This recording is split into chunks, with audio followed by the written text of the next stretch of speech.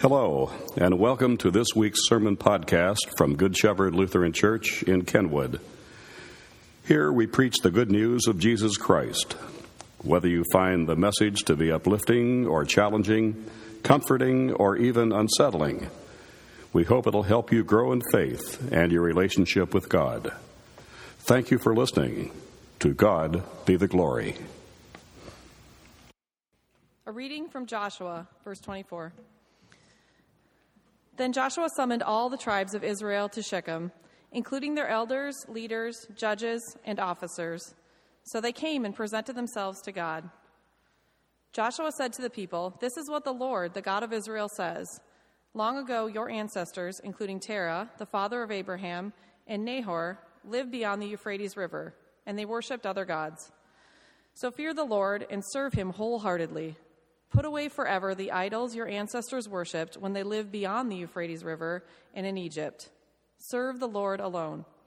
But if you refuse to serve the Lord, then choose today whom you will serve. Would you prefer the gods your ancestors served beyond the Euphrates, or will it be the gods of the Amorites in whose land you now live? But for as me and my family, we will serve the Lord." The people replied, "We would never abandon the Lord and serve other gods. For the Lord our God is the one who rescued us and our ancestors from slavery in the land of Egypt. He performed mighty miracles before our very eyes.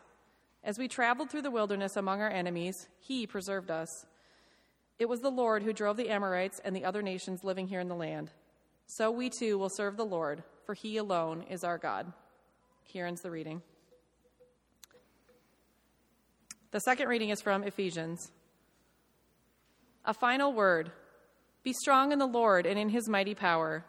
Put on all of God's armor so that you will be able to stand firm against all strategies of the devil.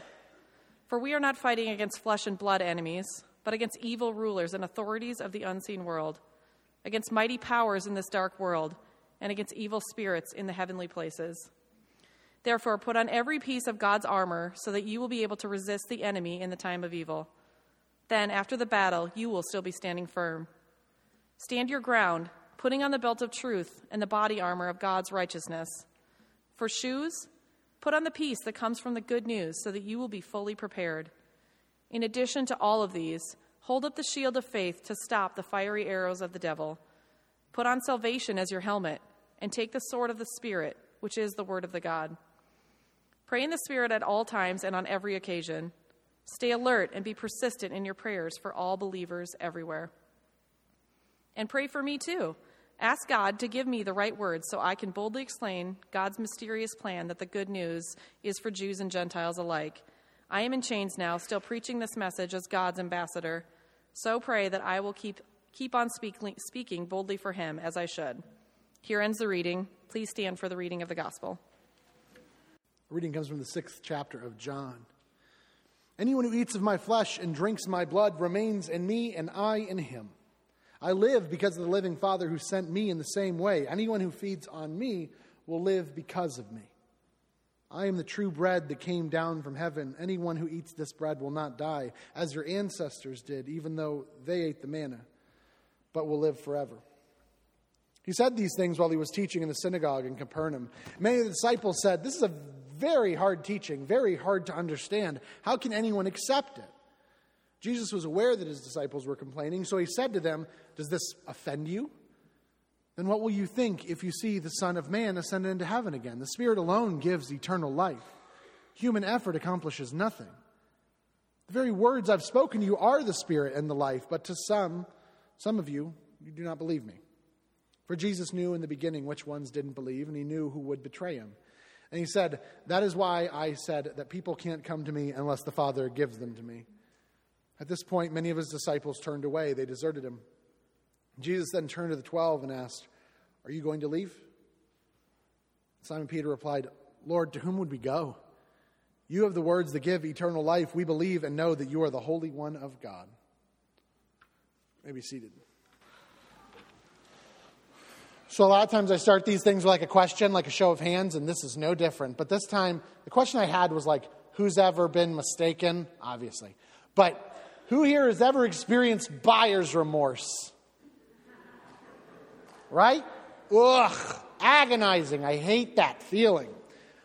Every time, around this time of year, I get a sense of that because football season is beginning, and I am from Southwest Florida. I'm not a Dolphins fan. I'm worse than that. I'm a Buccaneers fan, which,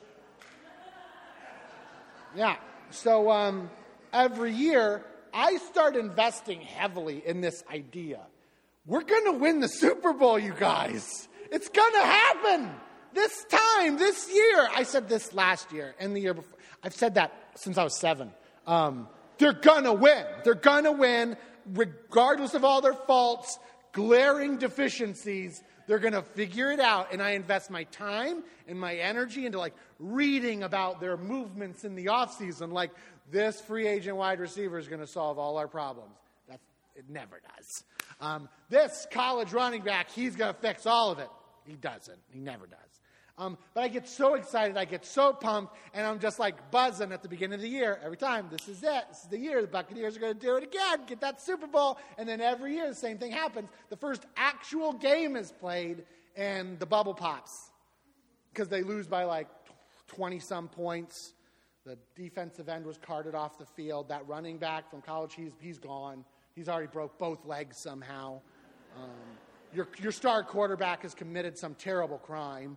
And you're like, okay, I'm starting to think, I don't know why I do this every year.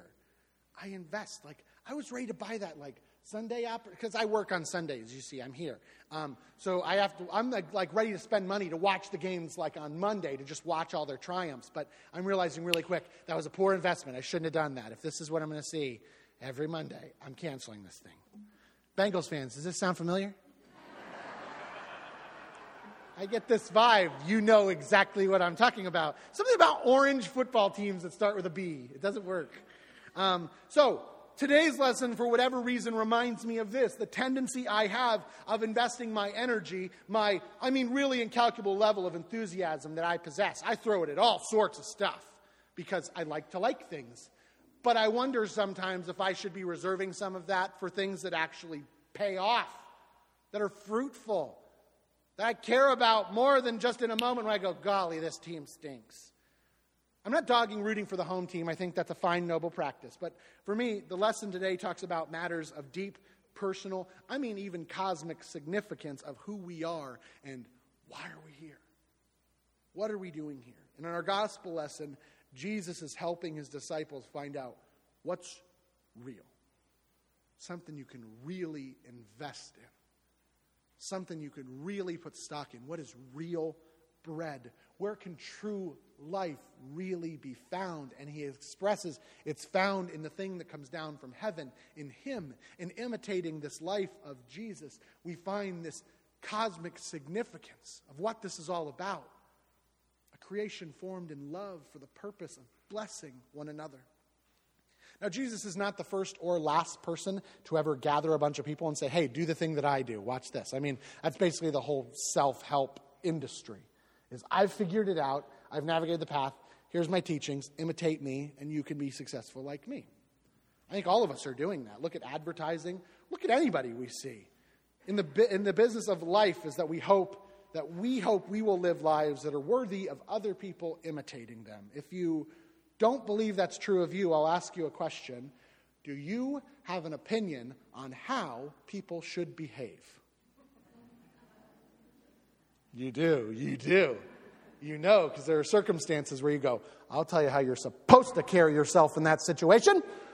We have an opinion on this. It's significant. We try to live up to those standards in our own ways as well because we want others to live up to them too. We want lives of significance, of happiness. We want to be fulfilled. And the truth is, the thing that gives us the most dread and anxiety most likely is when we fear we're not living up to those standards, that we're not hitting those marks. Midlife crisis, right? What have I been doing? I need to change everything. This isn't what it was. I want it to be something different. Am I really happy? Am I really fulfilling everything I hoped I could?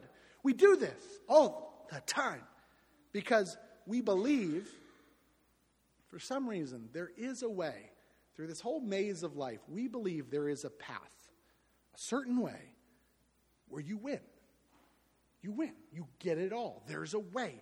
to have it all. Each and every one of us take different paths, and we think it goes different ways. The other day, I watched a video of this sports reporter. He was interviewing this titan of industry, this millionaire, right? And I mean, makes a fortune. And he was talking to them, and he said, hey, you make a lot of money. Hey, I have a question. I always want to ask the super rich people this question. How much money do I have to have in order for you to say that I am rich? And the guy goes, because that's like a really rude question, right? And he goes, and don't give me any of that happiness stuff. I'm talking dollar amount. And he goes, okay, well, truth is, happiness is the key. That's the goal. I've had money and been miserable. And he goes, and the guy says, no, really, that's what it is. And he stops for a second and goes,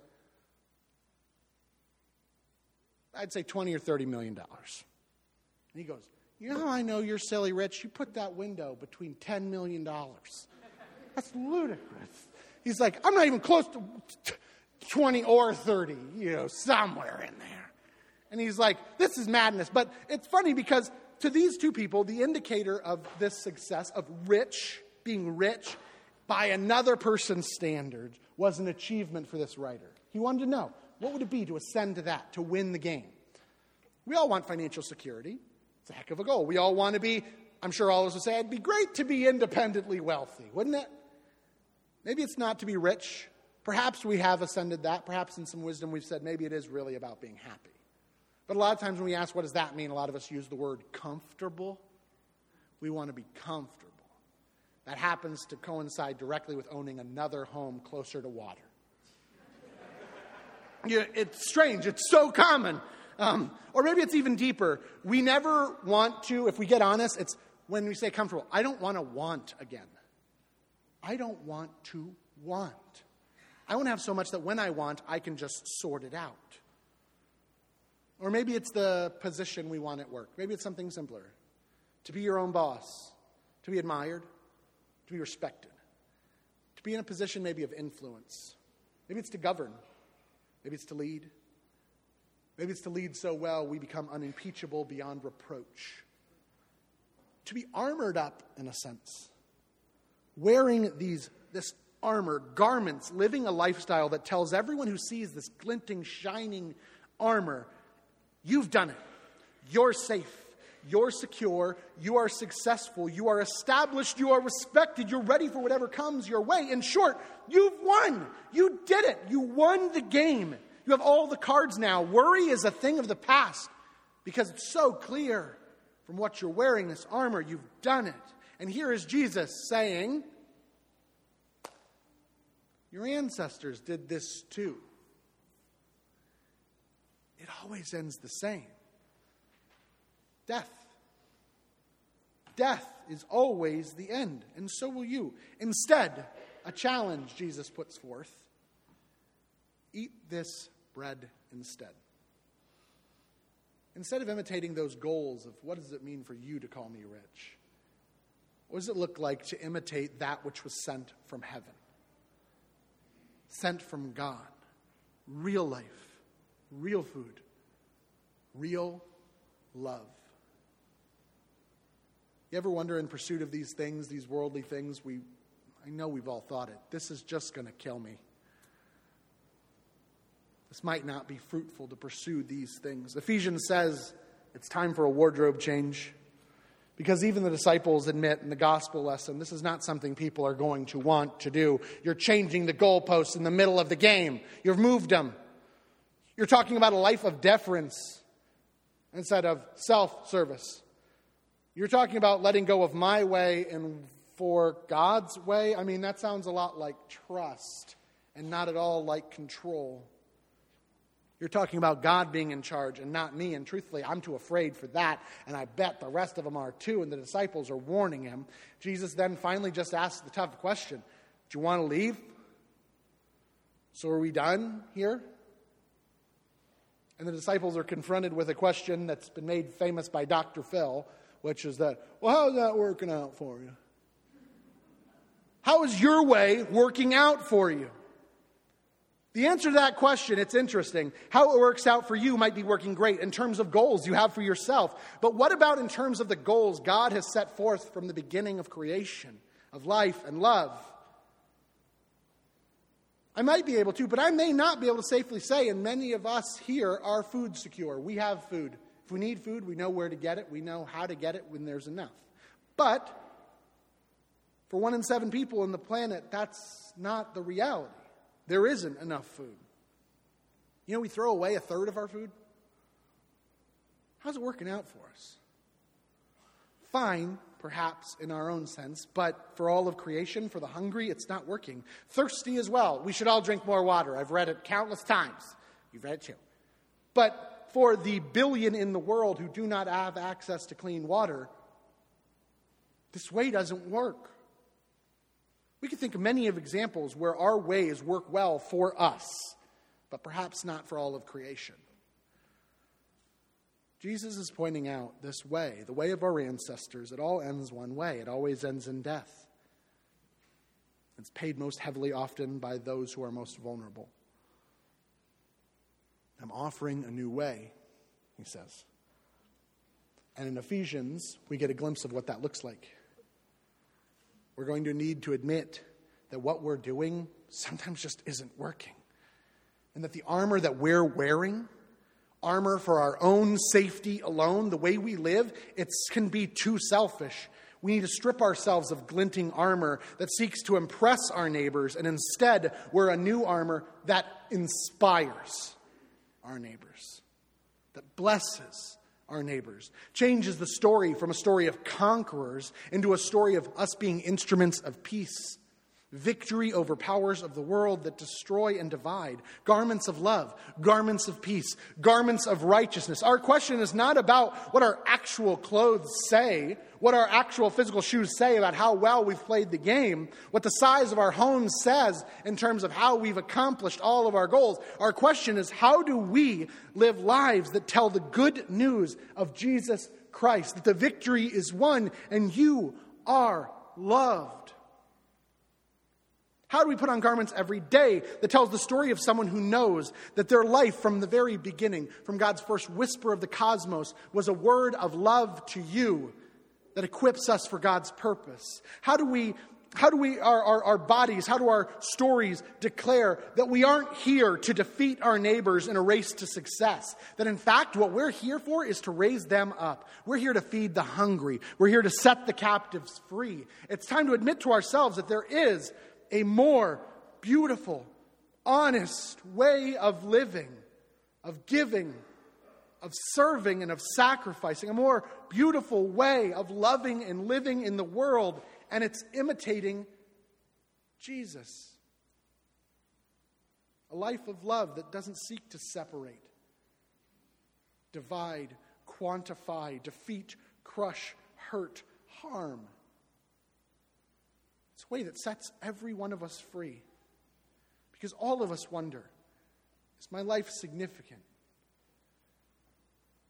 All of us wonder, does our life have significance? Know this, it does. You are worthy of love and respect, and God means to change the world through you. It's why you were made.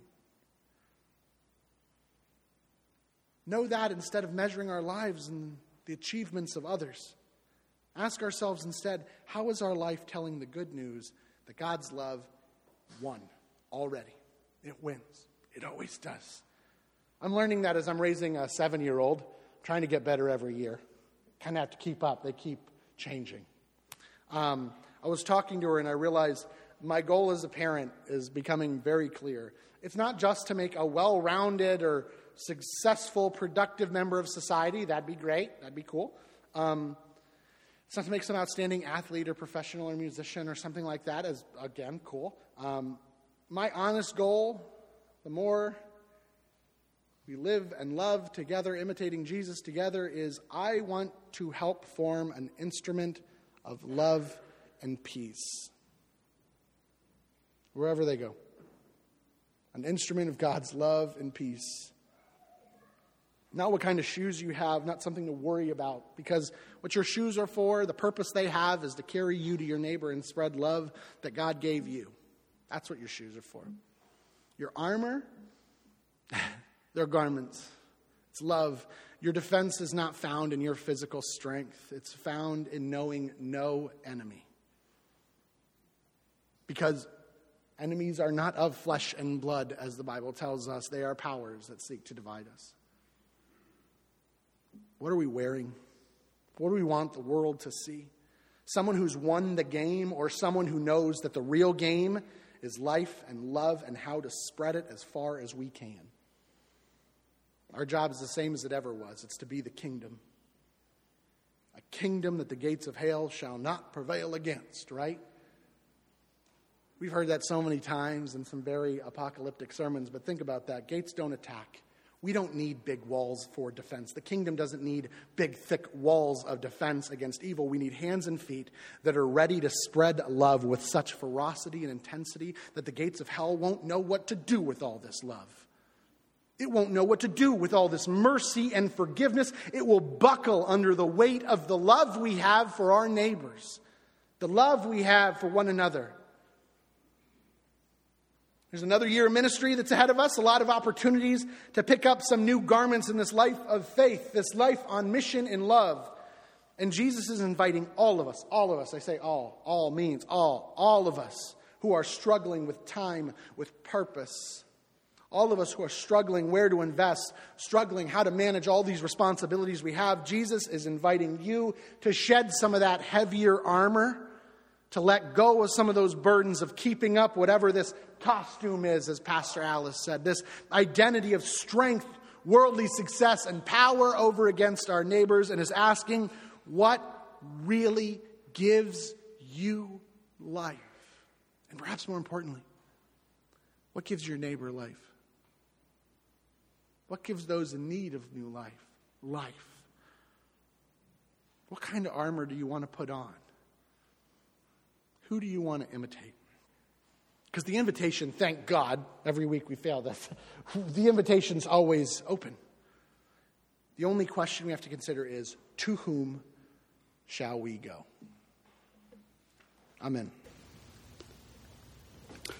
Thanks again for listening to this week's message from Good Shepherd Lutheran Church in Kenwood. Please browse our website for other opportunities to grow in faith or serve the Lord. If you are able to worship with us at any time, we would be most honored by your presence.